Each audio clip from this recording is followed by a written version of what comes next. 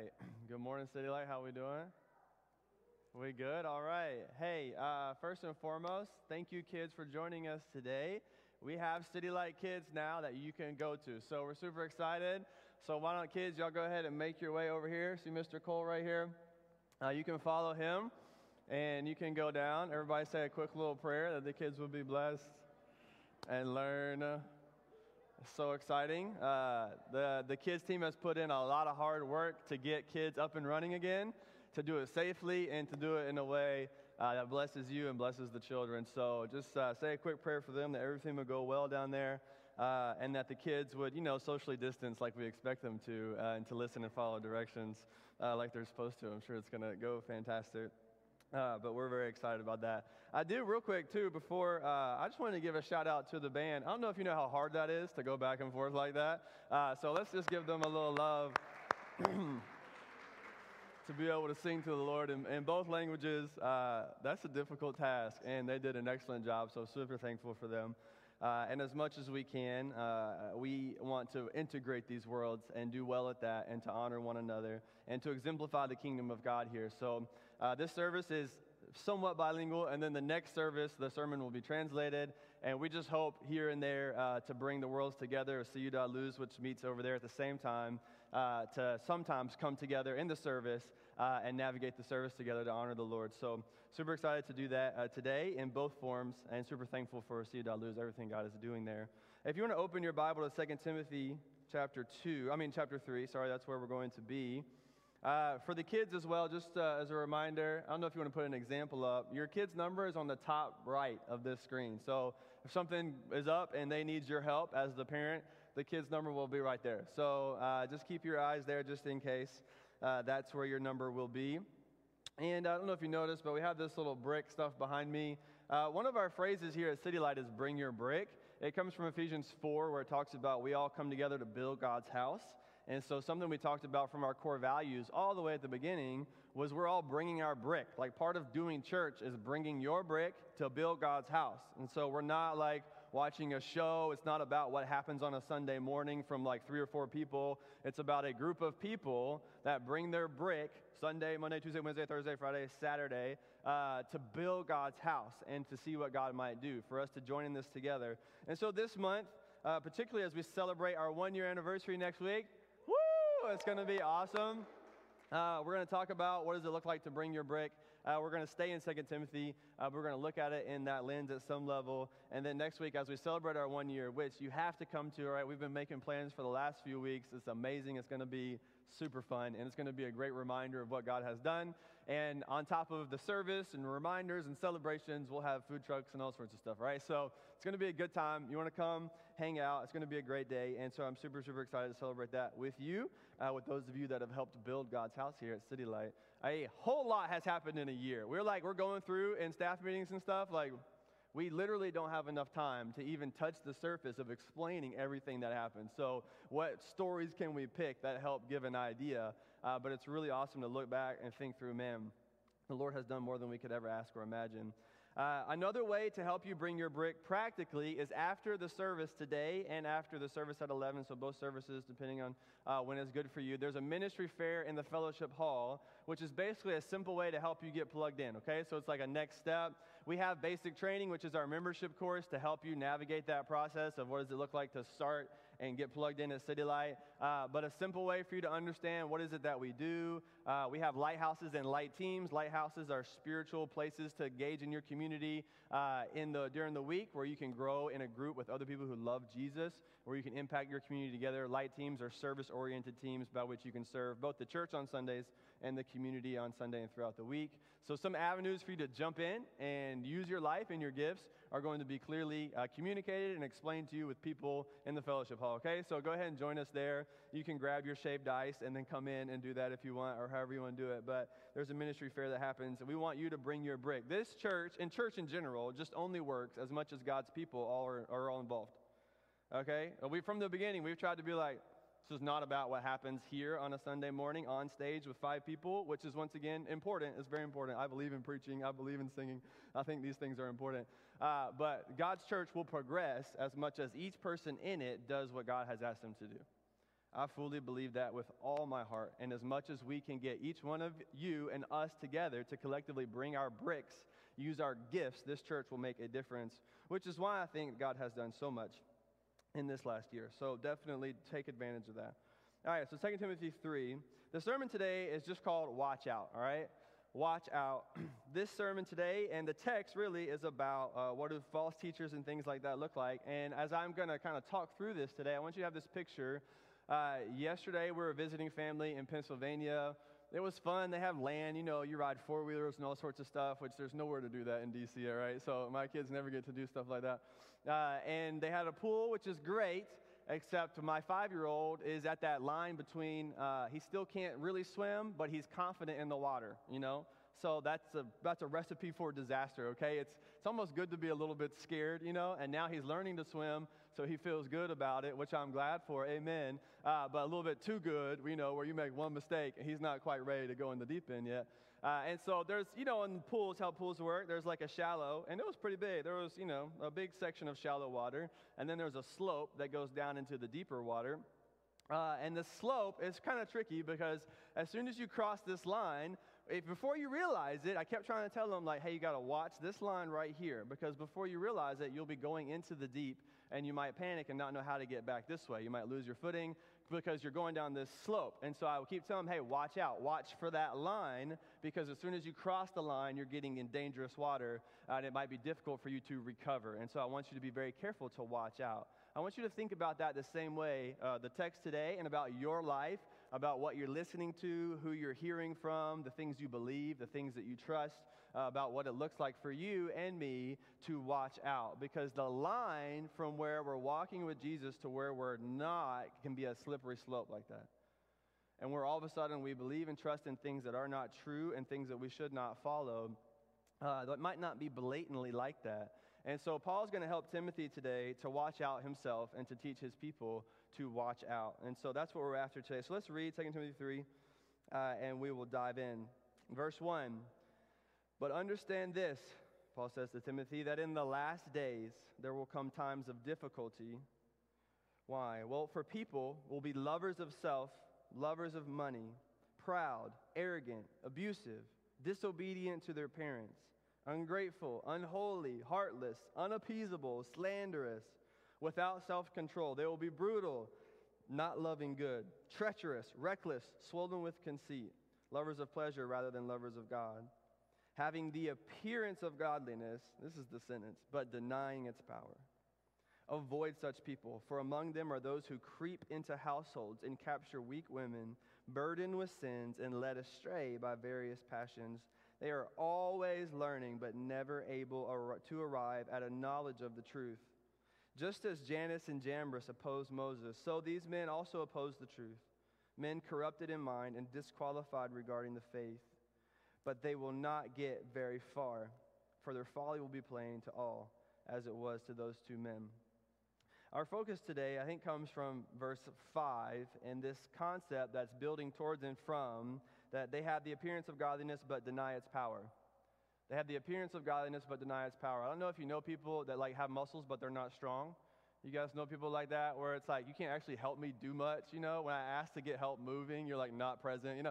It's like you have muscles but you're not strong. I have a joke with one of our friends that his muscles are cosmetic. They're just cosmetic. Like they look good, they do nothing, all right? They're useless, all right? So you look awesome and strong, but you're not the guy I would call to actually get something done that requires strength. It's really, I want you to think about it this way, to say that's what it looks like to have the appearance of godliness but to deny its power. Now, the thing about this text, which I think is very instructive for us, is because of this sentence, having the appearance of godliness, he's talking about people in the church. Read the list. There's 18 things in this list that are quite negative, you know, and things that we would never want to be exemplified by. And he's basically saying, these are the kind of people that you're going to find in the church. I need you to avoid these people. And that in the last days, as Paul's talking about, which just theologically for everybody, the last days biblically happened as soon as Jesus rose from the dead. So Paul talks about the last days. We're living in the last days. The last days are the whole point from the resurrection all the way until Jesus comes back, biblically speaking. So we're always living in the last days, should be ready for Christ to return at any moment. And so this list is a list of people in the church. Now get this, they appear godly because they participate in religious exercise, but they deny the actual power of God because they refuse to be obedient. See what I'm saying? This is important, and I might, at some level, hopefully be stepping on some toes at some level with you or with somebody in your life to say, man, there's really a big difference between religious exercise and godliness. Now, godliness includes religious exercise. You can't pursue godliness without doing the basic things that God has put for you to do. But there's a big difference between religious exercise and the power of God, because there's a way to be religious but disobedient. And this is a real challenge for us in the church to say, man, we want to be a people who are actively obedient, not just doing religious things. You should ask yourself the question, is my godliness more of an appearance? You should ask that of yourself. Is my godliness more of an appearance, or is it the real deal? And once again, like we talked about last week, holiness is usefulness. So we progress as a church, and church works in general to the extent that God's people are pursuing God's ways. Those are the people that God works in and uses. And so as we look through this list and as we think through the challenge, not just on things we should be aware of, because there's one way to read this, and this is what we do all the time, especially when we read the Bible, is we say, well, that's not me, right? So when we read the good characters or things that happen that are good, we're like, I can see myself in that story. We read Judas, we're never like, oh yeah, I resonate with that. You know, like, oh yeah, that's probably me. Yeah, I'm like Judas. No, you know, like when David kills Goliath, that's me. You know, but when David runs away, not me. You know, so when we read into the Bible, we're like, oh yeah, I feel this. What I want us to do is not just say, well, this happens out there, something I should be aware of and watch out for, but it's something I should be careful about in my own heart. These are things that I should be aware of that I am tempted to live out. This kind of religion is something that I am tempted to live out. We should say not just, man, let me be careful the things I listen to and take in, but let me be careful the way that I live my life. When you look at these 18 characteristics, I think the main emphasis seems to be love. It seems to be love, but love that is misdirected, a love that is directed in the wrong direction, that's destructive because it's headed the wrong way, a love that's pointed at the wrong things. And so I came up with just a phrase for these kinds of loves. I wanted to call them today losing loves. There's a way to love that loses. They're losing loves. They lead you into a wrong direction. And so what we're talking about today, and what seems to be the problem, are three primary losing loves. There's things that we should watch out for. So if somebody's teaching the Bible, whether here or anywhere else, and their life doesn't match up based off their love, we should be careful about that. But also in your own life, in your own heart, man, what are these losing loves for me? Is my love pointed in the wrong direction? So there's three of them, it seems to be in the passage. The losing love of self, money, and pleasure. And because their love had been misdirected from God to self, money, and pleasure, their life began to take a wrong turn, and their life began to be destructive. So let's start with the first one. It says lovers of self in verse 2. Lovers of self. And you know, one of the things I love about preaching through the Bible is this was never a passage you would just like wake up one day and be like, yeah, I love to talk about this. You know, preaching through the Bible is very helpful and instructive for us because it helps us and forces us to touch on everything that God wants us to think about and stuff for us to think through. And so as we look at this passage, we say, man, how can we be aware and watch out? So the first one is self, lovers of self. You see here it says lovers of self and lovers of money. And I think that is no accident because love of self and love of money are the two setups for everything else that happens. So if I love myself, and I'll explain what that looks like, what a bad way to love yourself is. If I love myself in a bad way, in an ungodly way, and if I'm so focused on myself, and I love money and material things, those two things are going to be the floodgates that open for every other behavior. And say it starts with these two things, love of money, love of self, love of money, love of self. And what I wanted to do for a second was touch base on how we're always told to love ourselves in culture. And for us to understand, man, when we hear that message, what should we watch out for? When I'm told to love myself, what should I watch out for when culture is teaching me to love myself? Because we hear this 24/7. This is the message for everyone in the world. Love yourself. You need to love yourself. You need to love yourself. You need to follow your heart. You need to love yourself. Trust yourself. Love yourself.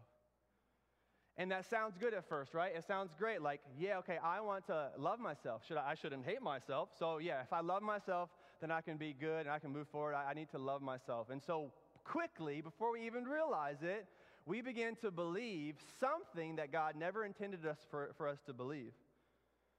And we begin to have the definition of love be defined by the world as opposed from God. And now we begin to pursue a love for self that is outside of what God tells us to pursue, and it becomes destructive. This is so important because you hear this 24/7, and I want to give you a little insight into what culture is doing and what God wants you to do. This is so interesting. I usually don't quote commentaries and stuff like that, but in my reading, I want you to see this quote from here. The word love yourself, he says, I'm going to put it on the screen. In earlier Greek literature, the word here is used in a positive sense of self-respect. So culture uses this word 2,000 years ago in the Greek to say love yourself. That's the word they use, respect yourself. But here it is used negatively of a self-centeredness that usurps God's rightful role. So what does Paul do? He takes a word, a phrase that culture uses, love and respect, love yourself. He flips it upside down and he says this is negative when you do it outside of the concept of God. So when I try to pursue love outside of the idea and the truth of God, I do so in a negative way, in a destructive way. So what Paul does and what I want to do is take the phrase you hear from your friends, from the TV, from Instagram and Twitter, and to say that phrase in and of itself is empty and actually destructive apart from it being submitted to the reality of God. That I can only truly love myself when I understand God. When we follow culture's teaching to love yourself, we miss the fact that every worldview, apart from the Bible, is one that elevates itself and ignores God. So when you're taught to love yourself by culture, you're taught to do so in a God-ignoring way. To love yourself for yourself. Listen to me. When I love myself for myself, you guys experience this, it is a losing love. Listen to me. When I love myself for myself, when it starts and ends with me, that is a losing love. This is what he's talking about. It's a losing love. Why? Let me give you two reasons. The first, and you guys have all experienced this and so have I, there's two realities. Either I am not enough, so when I attempt to love myself, I become insecure.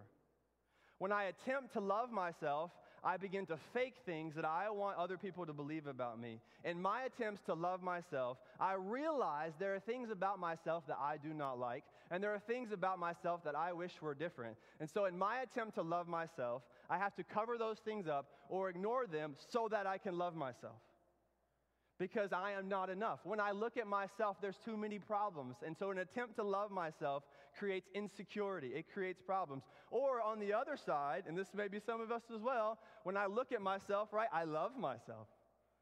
You know, when I look at myself, I'm like, oh, yeah. You know, I feel like I'm really good. I get praised by everybody around me. Maybe I'm really good at a sport. Maybe I'm really handsome or beautiful or whatever. And the whole world just thinks these amazing things about me. And so I think those amazing things about me. And so when culture tells me to love myself, I am ready. I'm saying, yes, I love myself. And I become prideful. You see, without God in the picture, an attempt to love yourself creates insecurity or pride. Those are your only two options, and both of those are destructive paths. Now, that's when I love myself for myself. Now, the opposite of that is to love myself because God loves me. To love myself for God's sake, not for myself. When I love myself because God loves me, hear me, then it is not about me. This is so great and freeing. And this is why the culture's definition of love yourself is enslaving and so difficult to live out and a destructive teaching. Because when I love myself for myself, I become insecure or prideful. But when I love myself because God loves me, it's not about me. It's not about what I'm good at or not good at. It's not about what I've done or not done. God loves me simply because He made me. He loves me even though I have flaws. God doesn't have to cover them up to love me. God looks at me in my flaws and He loves me. And ultimately, He looks at me and He loves me, and He can love me because He sent Jesus to die for the very things that I am insecure and problematic about. The very sins that I have, the very things that I struggle with, God sent Jesus to die for and take care of and to, so to speak, cover up. This is what true love is really about. And ultimately, when you love yourself because God loves you, now you're free because that's true and it glorifies God and it honors God. So now you're good and God gets the glory. This is so important because otherwise you're just going to run around and 24/7 you're going to hear love yourself. And then you're going to apply that wrongly. It's going to be a losing love. And then you're going to wonder why your life is so destructive, or you're still so insecure, or why I'm so prideful. You're going to wonder why those things are breaking down around you. And it's because you've gotten the wrong definition of love yourself. When you do it the world's way, it's a losing love. But the gospel's so different. The gospel says that God loves me, Romans 5:8, that God demonstrated his love for me even while I was still a sinner. That's how God demonstrated his love for me, that he died on the cross while I was a sinner, that he rose from the dead while I was a sinner, and that he extended love and mercy to me before I even wanted it or asked for it. That it's God's love that comes to me that changes my life and changes my eternity and changes my perspective. It is God's love that defines who I am and what I'm about and who I should live for. It is God's love that defines my flaws, that defines my good things. It is God's love that defines everything about me. And now when I sit in and under God's love, I'm able to freely love myself in a proper and right way. And now I'm free to love myself, but get me, not focus on myself. What a great place to be, to love yourself and not focus on yourself.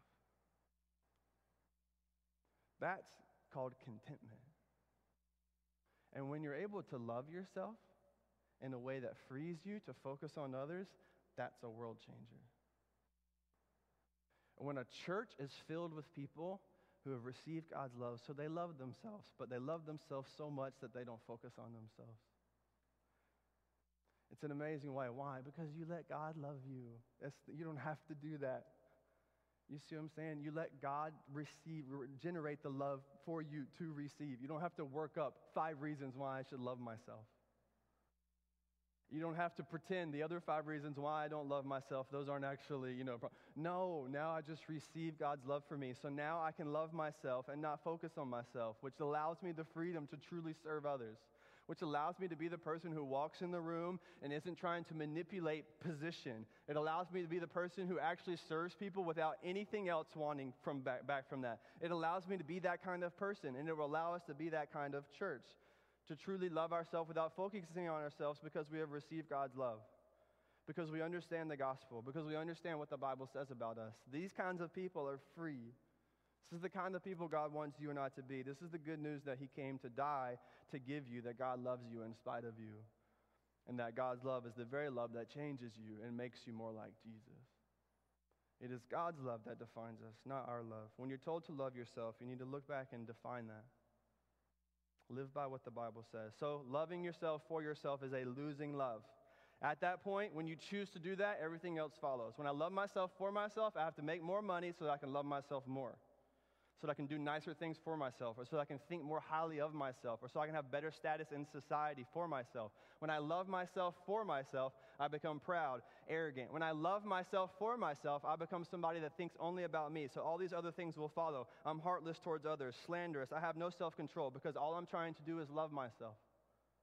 I become brutal and not loving the good. I'm a lover of pleasure. All these things follow. So you see how destructive this is. If I could just slam this point down in your head, we could leave right now, because this is what I really want you to understand, is that when you love yourself for yourself, everything else in here follows, and the destructive life is the only thing that's there. And if you hear culture 24/7 say love yourself, and you don't have a good definition, it's going to lead you on a path of destruction. It sounds good, but watch out. You got to watch out. We got to know the Bible, people. We have to know the Bible, because things are swirling around you that sound good and they're destructive. You got to know the Bible. You got to know the Bible. You got to know, what does it mean to love yourself? You got to have a biblical definition of that. So important, so important. All right. The second losing love is money, lovers of money. This one's fairly obvious. I'm not going to spend a ton of time here. The phrase lover of money, the same phrase was used against the Pharisees, the religious leaders, by Jesus in Luke 16:14. One of Jesus' main issues with the Pharisees, the religious leaders of his time, was that they loved money. The Bible says very simply that you can't have two masters. You can't serve money and God. You have to choose. You hear that? Either money or God will rule your life. You're submitting to one or the other, whether you think you are or not. You see what I'm saying? It's not a matter of I choose to wake up one day and idolize money. It's not like I wake up one day and I'm like, oh, maybe you do. But you're either submitted to money as the ruler of your life, as the thing you pursue, as the thing you think about the most and worry about the most, or you're submitted to God. One of the dangerous things it seems to be in the Bible as you think through religious leaders is that they ought not love money. They ought not love money.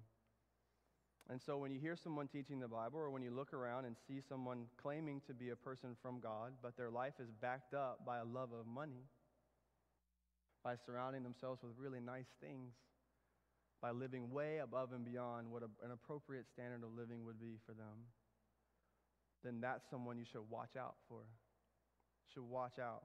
We ought not to be lovers of money, and you should trust your religious leaders to be the exemplar of this. Okay? To be the exemplar. To say, I ought not do that. If I'm going to look to somebody for me to follow spiritually, that person is not going to be a lover of money, and it's going to be obvious to me. I'm not going to have to wonder, oh man, I wonder. So be careful about that, looking around, but also be careful about it in your own life. Paul did this twice with Timothy. 1 Timothy 6:10, he says, the love of money is the root of all evil. Remember, not money itself. Money inherently is not bad. It's our use of it. It's our heart towards it. The use of our money is a great indication of what we really value. You and I know this, right? If we follow your bank account, we'll follow your love. Like, this is what it'll tell us. And so just for us to be aware in our own lives that our use of money is a slippery slope away from God, that you can't mishandle your money in a way that dismisses the existence of God and don't use it to serve and love others and still faithfully begin to grow in your relationship with Jesus. It's something you should watch out for, and it's something you should watch out for in those who teach the Bible. Loving money is a losing love. It's an incredibly great temptation, obviously, especially in this part of the world, and so we want to be careful with that. Here's the third one, lovers of pleasure. Look in verse 4, lovers of pleasure rather than God. Here's something for you to write down. This principle literally changed my life. Here it is. The problem is when we love pleasure rather than God, instead of finding pleasure in God. This is so important. The point of telling you to be careful about pleasure is not to tell you to not have pleasure. Let me give you some examples in the Bible, okay? Some of these verses literally changed my life, right? Because when I'm thinking being religious, I think like facts and information, and so then I seek pleasure other places. But then when I think of being religious biblically, I'm thinking of seeking after God, who from him all good things come. God whose presence is fullness of joy. God who is someone to love and enjoy. And so the Bible, we make a mistake when we think, man, I got to be faithful to being religious and stop doing these bad things, as opposed to thinking, man, there's really good things for me to pursue that are better. I can get more pleasure from God than anywhere else. It's the same with the money conversation. With the love conversation. Let me give you some verses. You should write these down, memorize them, live your life by them. I've been sharing these verses with people for my whole last 10 years of my life, okay? They have been memorized. They're in my heart. They change the way I think about God and live, okay? Psalm 16:11, you have made known to me the path of life. In your presence is fullness of joy. And say it with me, pleasures. Say it like you mean it. Pleasures forevermore. Listen, God's not up trying to convince you that, oh, that's really great, but just ignore it. No. He's not trying to do that with your temptation and things like that. No, he's saying, man, that's nothing compared to me. Why would you trifle with something so silly when you could have real joy and real hope and real peace and real pleasure in God? This is amazing. Psalm 4:7, you put more joy in my heart than they have when their wine and grain abound. I love this. You put more joy in my heart, this is modern version, than they have when they throw a party, right? When that party is lit. You put more joy in my heart than they have when they're drinking and being with people and all that stuff that they think gives them such joy and high. He's saying, take that experience, and it's nothing compared to knowing God. That is some good news. He's not saying, well, that's bad and destructive, which it is. He's saying that's nothing compared to the pleasure I find in God. Nothing. Have all the parties you want. Give yourself to the world. And he's saying that is nothing. We're talking a pleasure battle. We're not just talking a truth battle. It's not just whether something's right or wrong. It's what's the best. And Jesus is going to come back and not only say, well, that's certainly a wrong way of life and destructive towards you. It's also not the best. Jesus is going to say, I'm better than that. I'm better than that. Any thrill or joy you can have in the world, at the penultimate of it, Jesus is going to meet you at that point and just go up 100 more. Like, he's better than that. To walk with God is better than that. I'm telling you, as soon as I figured this out, as soon as the Lord revealed this to me in the scriptures, this changed my life. John 15:11, Jesus tells his disciples, right? He gathers them together. From John 13 to John 17, he's preparing his disciples for him to leave, okay? So there's this 4 chapters of Jesus' preparation. So what do you do when you're preparing your disciples for you to leave so they can go change the world? What are things that you tell them? So he tells them some things, and then at the end of this, he says, these things I have spoken to you. Why, Jesus? That your joy may be full. That my joy may be in you and that your joy may be full. Jesus, why do I have your instruction? Why do I have to read Leviticus, Jesus? Why have you instructed me, Jesus? Why do I have words from you to listen to? And Jesus simply says, for your joy. Look at that, for your joy, for your joy. Jesus is not in like a pleasure battle over here. There's nothing. It's nothing. He's saying all the instruction I've given to you, every commandment, everything that you don't like and that doesn't make sense, every bit of instruction from Jesus, he says, is so that my joy may be in you and your joy may be full. Finally, Psalm 34:8, taste and see the Lord is good. Come on now. We're supposed to experience this stuff. You're supposed to experience God. How else do you describe this verse? You're not just supposed to know God intellectually. You're supposed to experience it. You're supposed to taste him. You're supposed to taste him just like you like something that you eat, something that you enjoy, just like you like ice cream or whatever. You're supposed to enjoy God. You're supposed to enjoy being with God. God is so wonderful. When you get near to him, he gives you this experience of him. We're supposed to taste and see the Lord is good. And so that's what happens when we say, I'm trying to be religious, but I'm not obedient. I don't experience the power of his presence. When I try to be religious but not obedient, I don't experience the power of his presence, which is transformative. I don't taste and see the Lord is good because I'm not being obedient in my life. I'm not trusting him to actually be that for me. And now when I say, God, you are good, I believe it, I'm going to live my life accordingly. Now I have this experience of God that is true to that, and it's transformative. We're settling, guys. We're settling too much for a non-experiential version of religion. One that just has facts and things that I do, but has no experience of God's presence, of God's joy, of tasting and seeing him. This is what will change your life. This is what changed my life when I truly began to understand this, that God is someone to enjoy, an experience I'm supposed to have with him that obviously ebbs and flows. You don't just live at this mountaintop all the time. But to say, God, I'm seeking after you in this way. I'm believing you to be this for me. I am saying yes to you and no to the world because you are better than that. It's not, I'm seeking after pleasure in God. So he says, lovers of pleasure rather than lovers of God. And our problem is when we love pleasure rather than God instead of finding pleasure in God. So for you to win the pleasure battle, it's not to say no so much as it is to say yes. Yes to Jesus. Yes to his presence. Yes to his people. Yes to his ways. And the more you say yes to him, the easier it is to say no to everything else. And for whatever reason, generally I feel like we grow up and we're taught to say no a whole lot. And no is not a very powerful word. Yes. Jesus wants you to say yes. Yes to him. Yes to his ways. Yes to his word. Yes to his presence. And in saying yes, you'll have more power to say no. Okay? His pleasure is better. His pleasure is better. So when they have lovers of self, lovers of money, lovers of pleasure, these things create verse 5. They appear godly, but they deny his power. Right? This group of people, they want salvation without submission. They want to be revered instead of rescued. They're prideful. They want to be the deliverers instead of dependent, right? They want what religion can give them without actually receiving the power of God. They replace God with other things because they want the place of God. These are the kind of people we should watch out for and the kinds of things we should be careful about in our own life. Write this down. Wherever you replace God in your life, you relinquish the power of your life. Hear me. Wherever you replace God in your life, you just relinquish the power of your life. When you choose to love money other than God, you just decided to be powerless. When you choose to love pleasure other than God or pleasure that comes in God, you just let go of God's power in your life. When you choose to love yourself in a way that's biblically not true, in a way that defines yourself, that doesn't come from God, it's powerless. Whatever you replace God, wherever you replace God, you relinquish power. God wants you to have power in your life. The difference Paul is saying is true religion, i.e. true relationship with God, a right relationship to God, comes with real spiritual power. Get this in 1 Corinthians 4:19 through 20. Paul says this, I will come to you soon if the Lord wills. Get this. Man, he's such a baller. I will find out not the talk of these arrogant people, but their power.